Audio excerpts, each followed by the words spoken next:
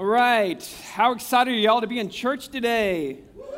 All right. You know, I'll tell you, this is one of those sermons that when I first started at the beginning of the week, and I knew I was going to preach on this, but we're going to be talking about the Old Testament law and some of the prophets today, but yet we also have the challenge of making it so exciting that you not only feel like you're going to walk away with a victory, but you feel like, I'm so excited about this that I want to go tell other people about this. And so that's kind of a daunting task when we talk about Old Testament law, because I can already tell some of y'all might not be that excited to get into some of the Old Testament and some of the laws, but there should be a lot of anticipation in this sermon, because can it be exciting, can it be entertaining to talk about the law and the prophets? Are y'all anticipating good things? It's going to be good. In fact, turn to your neighbor right now, high five them, and say, I can't wait to see how the Holy Spirit makes this awesome. All right. I can tell it's building with y'all. That's good. That's good. Because God did put something on my heart today that I'm excited about. A few months ago, I went on a cruise. How many of y'all have ever been on a cruise?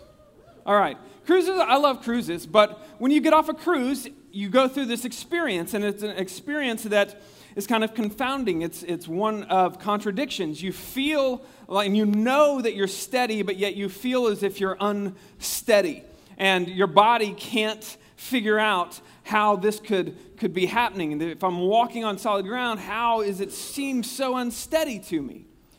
And as I had that experience, as preachers will do, I thought, you know what, this is a good metaphor for life, because I think there's a lot of us that walk through life knowing that it's supposed to be steady like this, but it feels unsteady. I'm supposed to be steady, but life feels unsteady. I was listening to a podcast this past week with a couple of atheists. I have two phones. I picked up my wife's phone. That's not got anything I need on it. I was listening to this podcast, and as I was listening to these two atheists talk, they just kind of in a moment of honesty, they said, you know what, there's a lot of contradictions in being an atheist. And one of the atheists said, you know, I'm going to be honest, there are times when I'm going for a job or something like this, and I start praying, and even though I'm an atheist, I'll pray that, you know, that I get the job or that I get this blessing. And then he said, and I'll be honest, sometimes when I say something and I don't want it jinxed, I'll knock on wood, and it's just kind of a habit that I have, that somehow there's a jinx or a hoax out there, a hex out there that could stop it. And the other one, who's a very famous atheist, he said, well, if I'm very honest, I would tell you that I have made it a habit to never sleep in a hotel or a house that has a rumor of being haunted. He says, I know that there's nothing more than the material world, but yet I just can't bring myself to go into a house that's supposed to be haunted.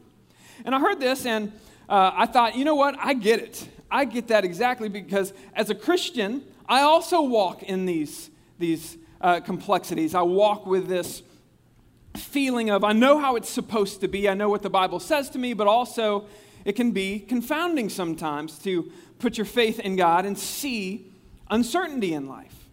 And so as I was thinking about all of just the ways that, you know, Ephesians chapter 1 verse 4 says that before God formed the foundations of the earth, he knew you and he chose you. Think about that. So God, he knew you before the foundations of the earth, which if that's billions of years, millions of years, however long ago that was, he knew you, which means if you're thinking from a scientific brain, he knew all the DNA of your parents and your grandparents and all the different there's just a lot that goes into that. But then you look around at the earth, and God knew you. He knows you, and he's always known you. He's that planned that he's coordinated so that he can know you before the foundations of the earth. He knew you were going to be there. But yet we look at the world, and you even look at your life, and you say, you know what? This is spinning out of control. In fact, some of us look around, whether it's politics or whether it's the battles we're dealing with in life, and we think, you know what, how can God let this happen? He must have forgot about me. Maybe he left me. Maybe he's not there. Or I just don't get it. And we have these complexities of, how could this be happening to me if God is in control, if God's always known? And it's kind of confounding sometimes. And in fact, You know, one of the funny thing about that conversation is one of those men was the most famous atheist that is alive today. His name is Richard Dawkins. And his book, The God Delusion, which is a mocking religion, it's a book of mocking religion, it has a quote in it that when I was reading this quote, it absolutely changed my life. And in fact, I had a worship moment reading this book written by an atheist against religion. I'm going to read you the quote just so you can, so I can explain why it was a big deal. This is what it said.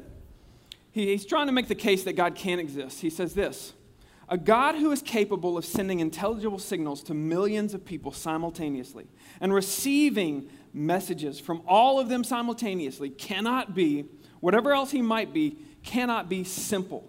Such bandwidth it would take for all of that. And I had this moment reading that of, you know what?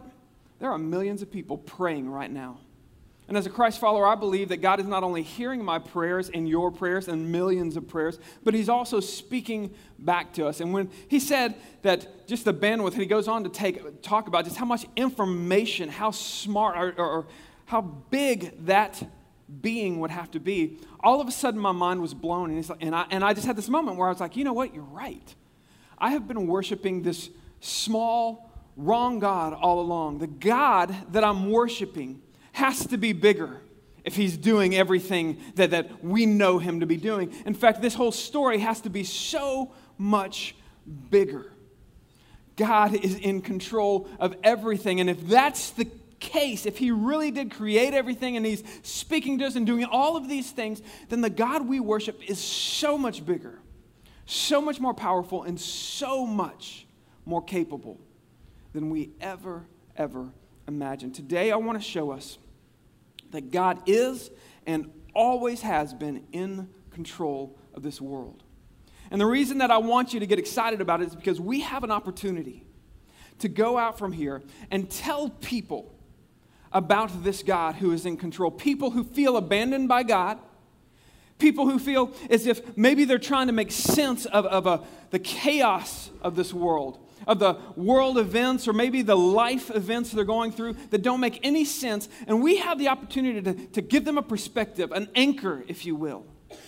Let me show you something about God. Maybe the God that you're wondering how he can manage this chaos, maybe he's infinitely bigger than you ever thought possible. So we're going to continue where we've started last week, going through the Sermon on the Mount, which was Jesus' most famous sermon. In fact, I'm just going to read where we left off last week. He said this: in the same way, Jesus talking to his disciples, he said, in the same way, let your light shine before others, so that they may see your good works and give glory to your Father who is in heaven. He told his disciples, you're going to be light. And understand, this is a king making a proclamation of his kingdom. That's what the Sermon on the Mount is. It's the king finally coming. Every time Jesus would preach, his followers would write, hey, I could sum up all of Jesus' sermons with this proclamation: repent, the kingdom of God is here. Everywhere Jesus goes, one of the messages he's telling us is the kingdom of God, the kingdom of heaven is here. It's here. It's not just then. It's not just when we all die and the heaven and earth pass away. That's not when we talk about heaven. Wherever Jesus is, wherever the king is, the kingdom is there. And so Jesus comes and he says, let me tell you about the kingdom of God. Let me tell you about the kingdom of heaven. It's the number one thing he talked about. And the first thing he says to his disciples, he says, remember, you're going to be the ones, you're my subjects, you're going to be the ones that take this light to the world, that give this light to the world. And every time people see what you're doing, the way that you're acting, the good works you're doing, they're going to point and they're going to say, this is the kingdom of God. This is the Father in heaven doing this. So he makes this announcement, and there are a lot of people following him. There's a lot of people curious because they've heard about Jesus. They've heard about the message he's been giving that is quite different than anything they've ever really heard of before. And so if you're going to hear about a new kingdom, you want to know about this new kingdom. What's it going to be like? If I'm going to be a subject in this new kingdom, if I'm going to be a subject in this kingdom of God, what are the laws in this new kingdom? And so the first thing that Jesus is really going to set after proclaiming his kingdom And after giving this command for his followers to be the light of the world and the salt of the earth, he says, now that you have this responsibility, let me tell you the laws of the kingdom. And this is important because not only did they wrestle with the laws of God, we wrestle with the laws of God. In fact, today I think some of you are going to have your minds that you're going to understand a lot more about the law. There's some at this time who are hearing Jesus, and they come from a religious background, or at least they think they kind of understand. They are supposed to be a good person. They're supposed to follow the law, so they're trying to follow the law. They're trying to get to church. They're trying to do these things, but the law that the Jewish people were following, there were 613 laws, and they were supposed to follow all of them. And some people did, but most people, average Joes, if you will, had a little bit of trouble sometimes following the law. They would forget. They would realize they had done it, or maybe they were addicted. Maybe they had a reason, and they just were struggling. They couldn't get there. And so there were people that sincerely wanted to follow God. But it was just a burden. It was just pressing on them, trying to be good all the time. And when you make a mistake, just feeling as if you are disappointed, and man, I'm not good enough. And you see other people, and they seem to have it together. So there are people that want Jesus to come and say, listen, we're getting rid of that old law. We're going to do something totally new. We're getting rid of it, okay? We want something new, something that can be actually done, that we can actually know God, that we can meet God, something that is an actual way that makes me feel better, not worse whenever I think about the law. And then there's another group of people, and these are the group of people that they love God, they want to know God, but they come here thinking, we know God gave us that old law. We know that God gave us this Old Testament, so if he says anything against the law, if he says, hey, this is new, we're scrapping it, we're going in a new direction, if he says that, hey, we're going to kill him, we're going to get rid of him right then. And so you have these two groups within the people listening. And Jesus is going to give the rules of the kingdom. He's going to lay out this new kingdom. And some are saying, we just want it to be new. And the other people are saying, it better not be new. And Jesus is going to say something that's not only going to speak to both groups, it's going to draw them both in to the heart of God. Do not think that I have come to abolish the law of the prophets. I have not come to abolish, but to fulfill them. For truly I say to you, until heaven and earth pass away, not one iota, not one dot, in Hebrew it would be not one yod, will pass away from the law until all is accomplished. This is a big deal. This is why, as a Christ follower, you should get excited when we talk about the law, because when we talk about the law, we talk about the law of God as fulfilled. Not scrapped, not thrown away, it is fulfilled. And most Christ followers, most of us don't fully understand this. But once you understand this, it's going to get you a little more excited about what Jesus did. Okay, so first thing I want you to know is that fulfill does not mean to end or complete. Especially the word that is used here does not mean it is done, it is complete. That's not what Jesus is saying here. I have not come to abolish, but to fulfill. Fulfill means to fill fully. Okay? It's in the word, to fill fully. I have filled it. So let me give you an illustration. I want to let you know I'm going to use some illustrations today. All of my illustrations are going to fall a little short. I get this, okay? The first illustration about the law of God, I would say, is one of the first laws that God actually gives. In fact, before he gives the law to Moses, there are sometimes you'll hear a rule that's given. The first real law that you see is in Genesis when God says to Adam, for this reason a man will leave his father and mother and will unite to his wife. That word unite is actually to know is how it's translated, but it's actual, will have sexual relations with his wife, will be intimate with her. And as we go through the law of God, we're going to see that there's this law of God that sex is defined for marriage. It is within marriage. It is the only time that someone following God should have sex, that there are limits. There is a law that governs sex. And so, when I was single, if I want to follow God, I have this law over me. I can't have sex. If I'm single, if I'm not married, I cannot have sex. But then, I get married, and when I get married, that law doesn't go away. That law isn't just, okay, we can throw that law out the book. That law still exists. And in fact, it just looks different in marriage. Can't commit adultery. But understand, it's the same law, but it's a law that's been fulfilled. And so there's this freedom in that law in which now I can fully enjoy the purpose of the law. God created sex. He gave it to his people. He gave it to us as a blessing. He wanted it to be fruitful and multiply as a blessing that he gave to humanity. So he gives sex as a gift, but this law is given to us to govern it.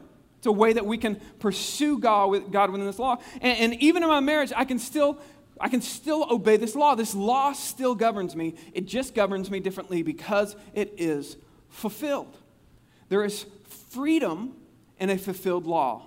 I live it out, I obey it differently, but I don't throw the law out. It still governs me. And so Jesus is saying all of these laws that we've been following and you've been under and they've become very hard to follow, but understand I have not thrown them out, but they are now fulfilled. And when you have a fulfilled law, it changes everything. And now what I want you to see about this is that Jesus is saying, I'm not plan B.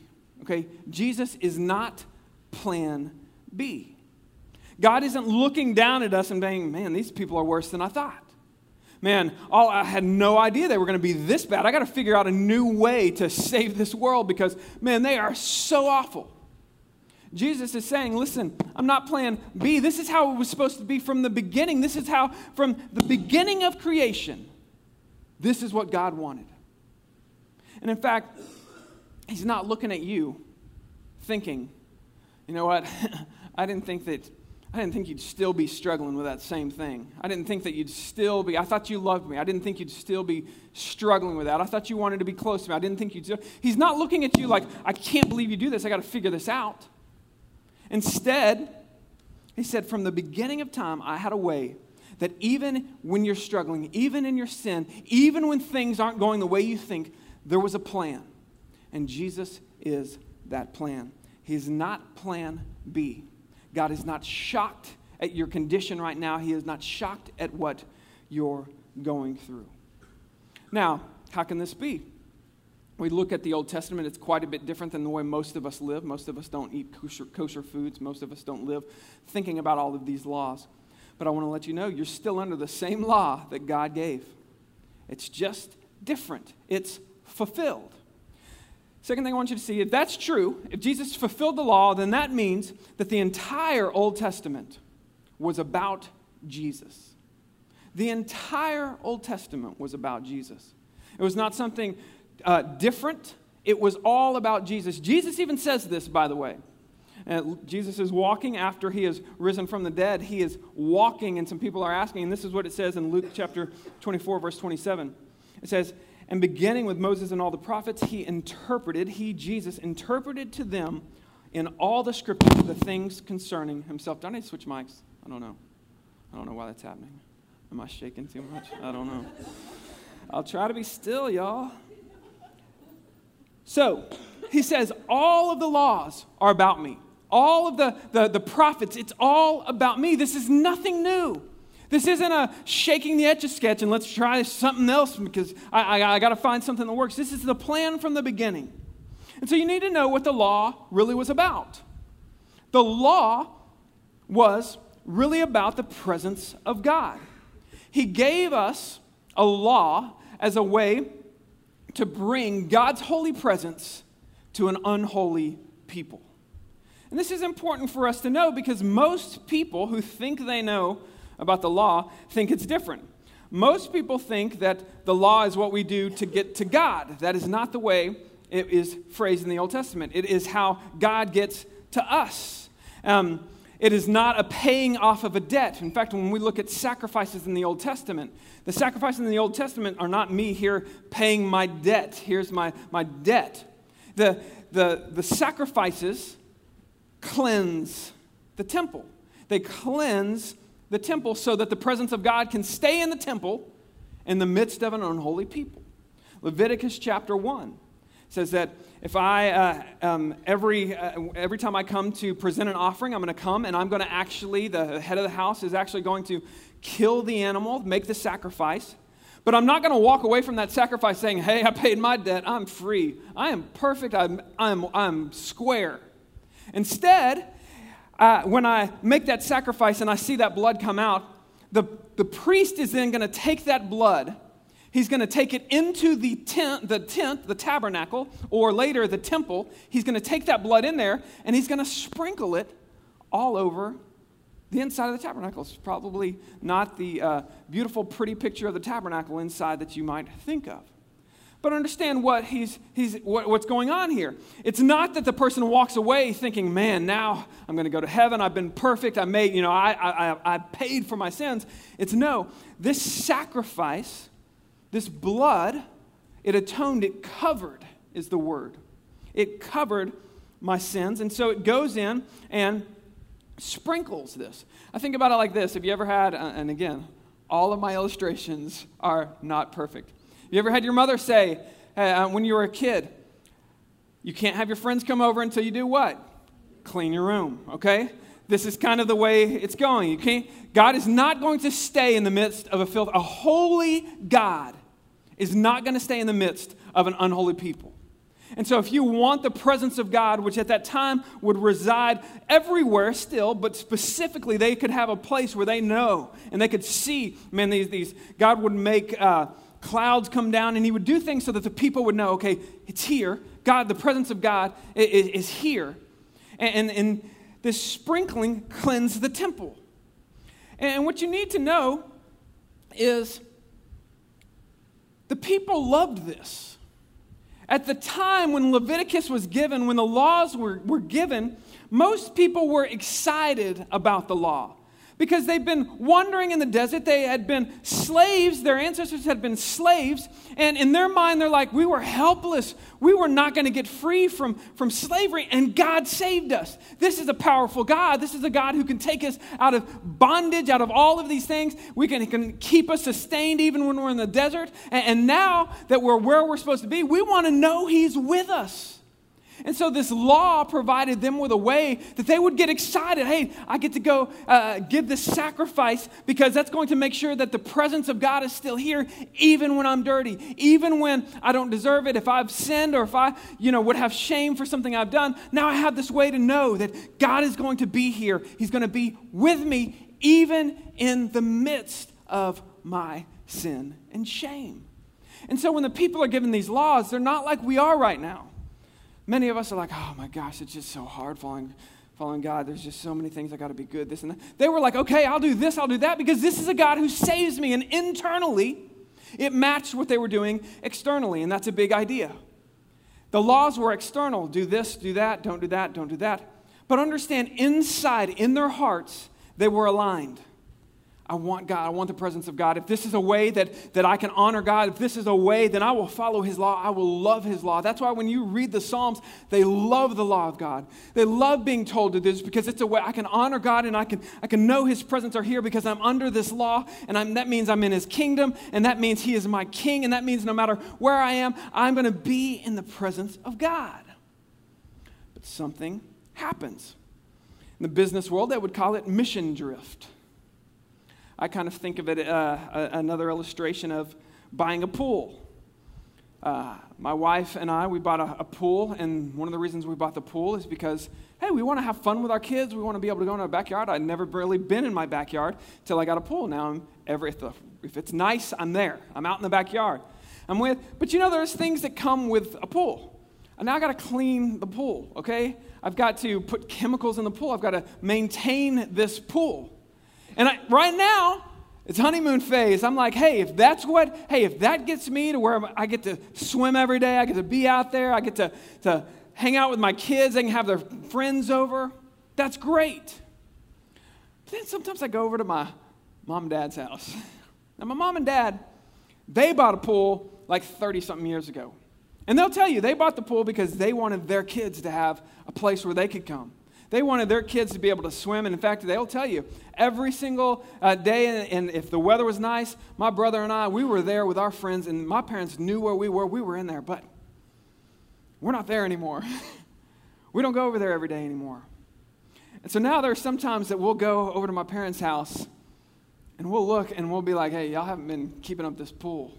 And all of a sudden that pool has become kind of a burden to them. Because sometimes it's, do I have to clean the pool? And why? Because all of a sudden what was internal has gone, but they still have to do the external. You see? When it's all together, hey, I'll go clean my pool, no problem. Because internally I love having the pool.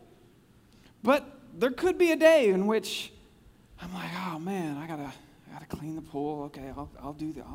And you go through this. And this is what happens with God's people.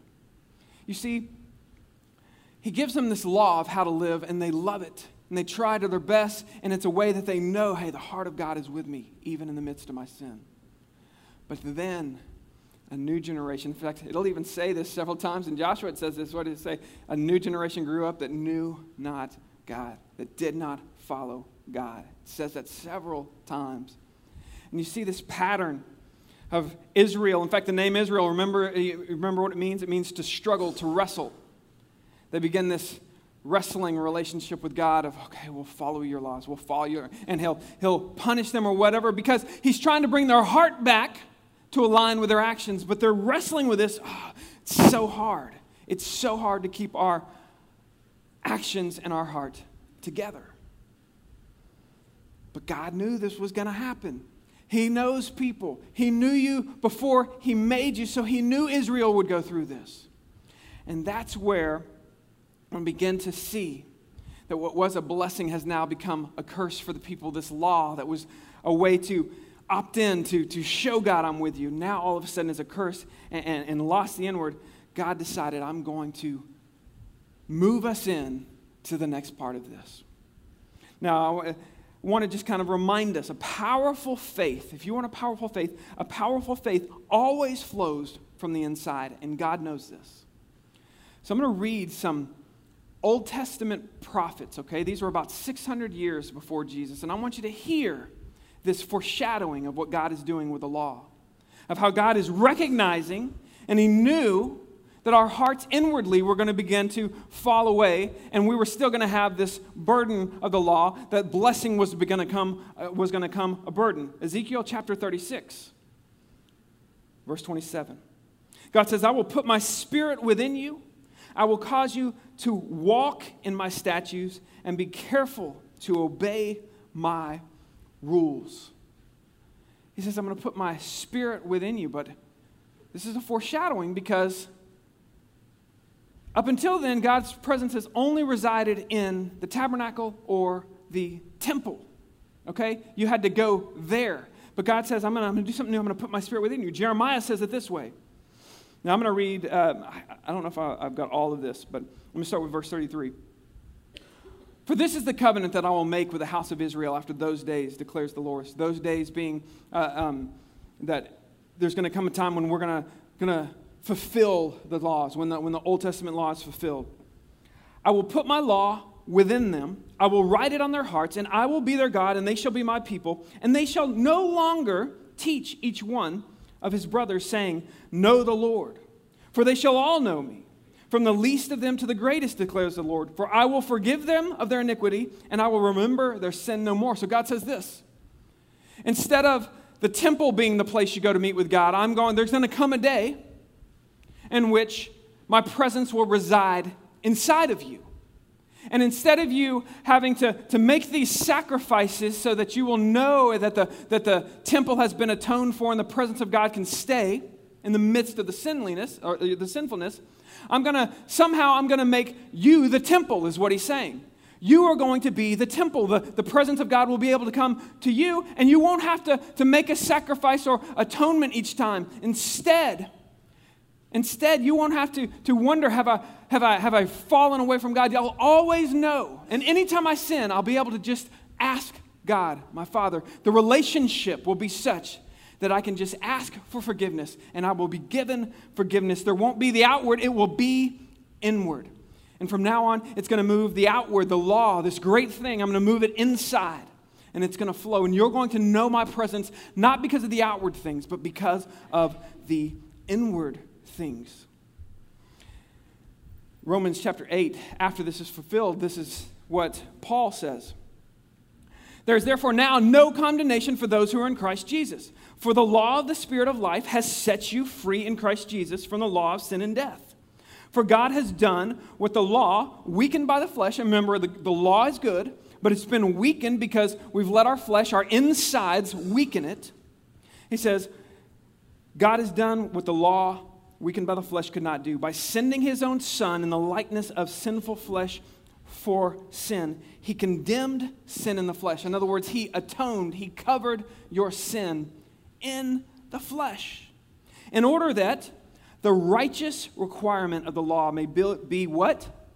Fulfilled in us who walk not according to the flesh, but according to the Spirit. In other words, when the Spirit of God is in us, the only way the Spirit resides in us is if we've been made clean.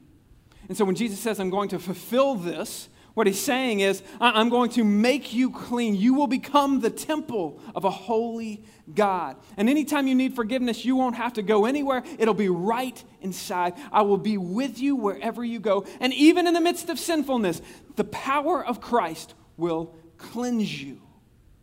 I'm telling you, this is good news when we just look at what Jesus is saying by fulfilling the law. He kept the entire law perfectly. He fulfilled it in that way.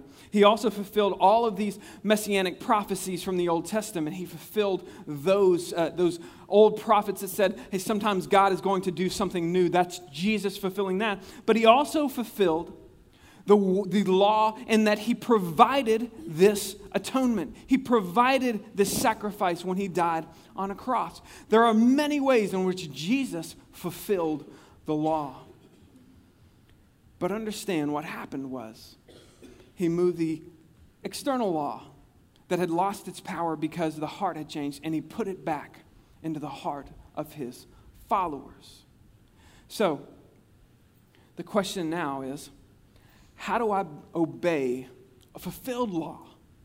What does that mean for us if we're Christ followers? If I'm trusting that God is going to do this from the beginning, well, how do I obey this? Do I even have to obey this? Because let's be honest, there are some of us that wrestle. If we think that throughout the law, some of us are like, this is great news. I don't have to do anything now. I can do whatever I want, just live out. In fact, there's a heresy called antinomianism.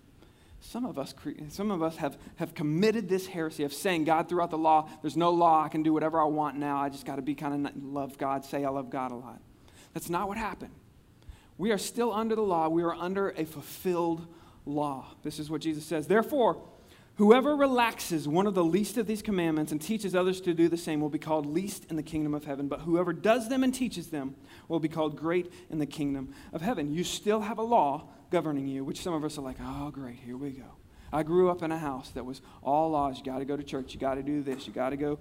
Maybe it was go talk to a priest, or maybe it was don't, drink or smoke. Don't, whatever it was. I grew up with these laws. But understand this. If you are more burdened by guilt, then you are trying to live out an unfulfilled law. But whenever you are released and you experience God and you come to church and you have a moment where you're more free and you feel the forgiveness, that is a fulfilled law. You understand there was a payment made, there was a sacrifice made, there was covering made, but I didn't do it. It was done for me. And you walk out, this is great. I'm still under this law. I've still got to be the light, but it was done for me. Jesus did it for me. He brought the presence of God in. See, religion says, you got to do all these laws. You got to do all these laws. It doesn't matter how your heart is. Relationship says, listen, it is all about what God is doing inside. Relationship over religion. Now, I've got three illustrations that we'll see. I'm going to try to make this clear of how we live out the law. The first one I want to give is just kind of a practical one. Now, in our church, we actually have two staff members, me and Joey, and we have a handbook that I wrote for all the law, like all the rules of this church, how we relate as staff. It's got all the days that we get off. It's got all this stuff. And the only reason I did it is because I saw other churches do this. I saw this is what businesses do, so I did it. Joey's never seen this handbook. He doesn't know that this handbook exists because I've never given him the handbook, okay? Now, I understand there may be a time in this church in which we have, a whole bunch of people and people that are over other people, and we've got to make sure that everybody has, their ducks in a row.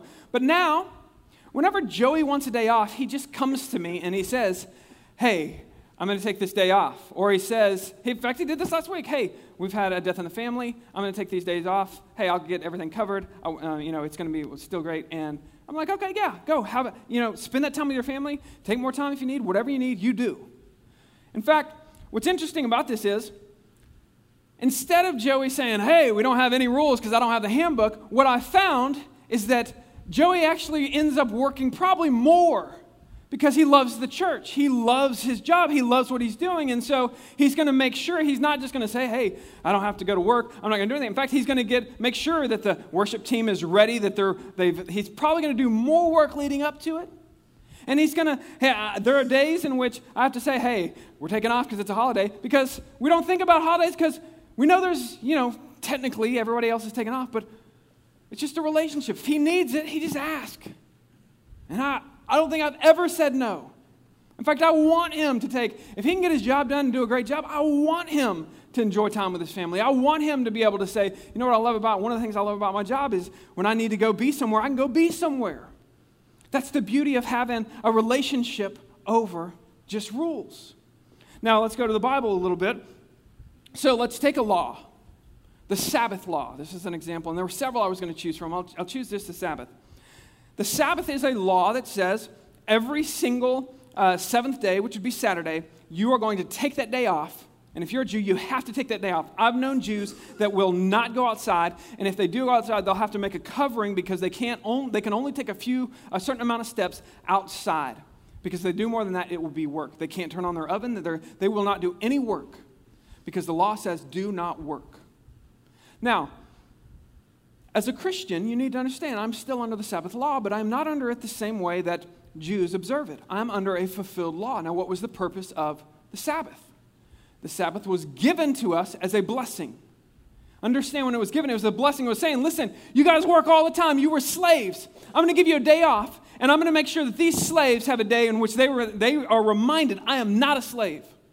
There's going to be a day in which if the grass needs to grow, God's going to grow it. If something needs to happen, God will take care of it. You don't have to put everything on you. You got to do it. You are no longer a slave. You are in the kingdom of God. And this Sabbath law, when it was given, was like, this is awesome.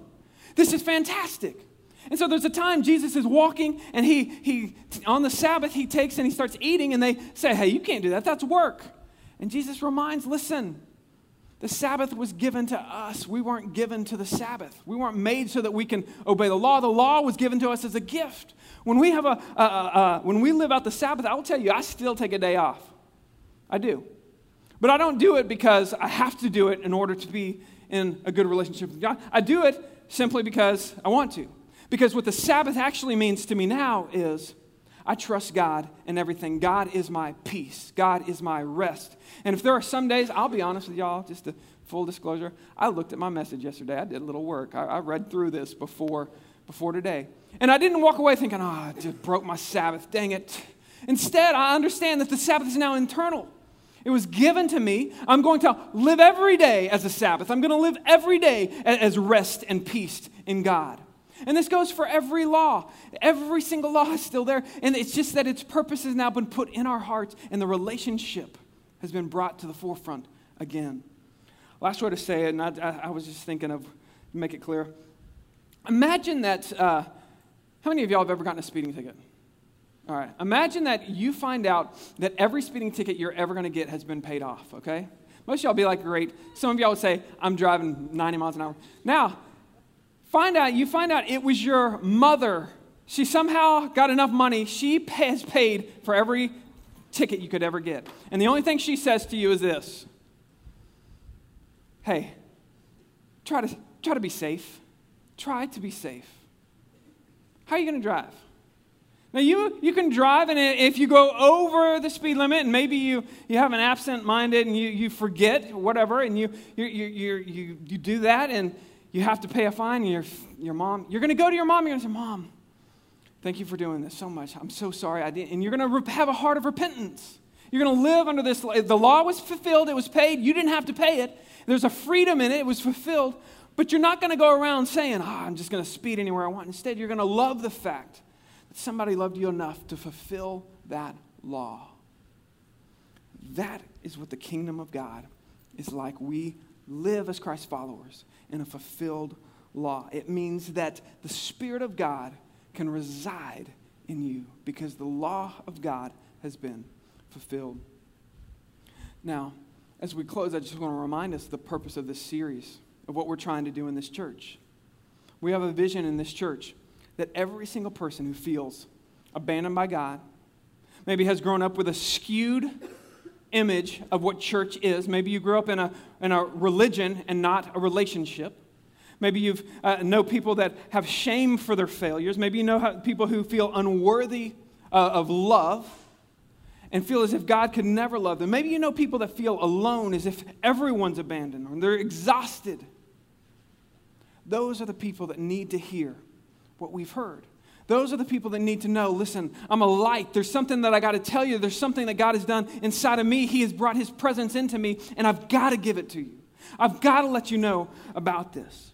And so for the rest of this year, our church is focused, and really for the next few years, our church is focused on being what Jesus called us to be, a city on a hill, a light to the world. And for us, that means we're focused right now on getting a permanent location for us, getting out of the school and getting a permanent location where people can drive by and see. That's where connection. I know, if nothing else, I can meet God there. And to get there, we want you to give money, and there's going to be a time for that. But really, our heart right now is this. We want you to pursue your relationship with God so much that you can't help but invite and bring others to this church. And our goal for this church, for this year, is that we want to see 220 people meet in this church on a non-holiday. Could be, we're going to launch this officially. This is all just getting us geared up. We're going to launch this officially on March 31st. And on March 31st, we're going to have a time in our service in which we're going to make commitments. You know what? I'm going to have 1 or 2 people that I'm going to pray, I'm going to invest, I'm going to do everything I can to make sure that they know the love of God the way I know the love of God. And so my hope during this series is that you're being drawn to God so that we can be unleashed, we can light the world on March 31st. Now, you're going to have the opportunity to commit financially too. That's going to be a part of this, but we're not going to really push this year the financial part. There'll be a time for that. But my hope for us is that you will fall in love as you hear more about the kingdom of God, about Jesus' proclamation of the King, that you're going to say, hey, this is a place. The kingdom of God is here, and you got to know about it. You are the light of the world. Be light. Let's pray. Lord, I thank you so much for every single time we come to meet with you, we see a glimpse of you that's a little bigger than we thought. Every time we come with a burden that we think you can't handle, we see you're a little bigger than we thought. So first of all, Lord, I want to pray for those in this room right now that are carrying some burdens, and maybe this week they've thought, I don't even know how I'm going to carry this burden. I don't know how I'm going to move through this week. And they showed up here maybe just out of habit or religion. Lord, let us be reminded that you've done something for us that is so incredible. You have cleansed the temple. You have given and fulfilled a law we could never fulfill. And in doing so, you have made us righteous vessels. You have made us whole. You have made us complete. And you didn't do it so that we would be awesome and proclaim how great we are. You did it so that you could reside in us, so that there would never be a moment in which we felt abandoned or too far from you. Some of us that are struggling right now in shame and sinful habits that we wish, instead of just trying to be better tomorrow, Lord, let us start with you and just asking God, forgive us our hearts, make us clean, align our will to your will, and give us small victories this week. But always remind us that you are with us. And Lord, as we look forward to March 31st or 29th, Lord, let us begin to just get a burden for the people around us who are going through life, and they may look like they've got it together, but we know, man, there is a God that from the foundations of the earth had a plan. From the foundations of the earth said, you know what, no matter how messed up this world seems, I'm in control and I'm moving, and what I'm going to do cannot be stopped. And indeed, we saw that with the resurrection of Jesus himself. And Lord, someday, just like you raised Jesus from the dead, there's a promise that you will raise us, and we will be united, and wherever we are, you will be. Lord, let us be light. It's in Jesus' name I pray. Amen.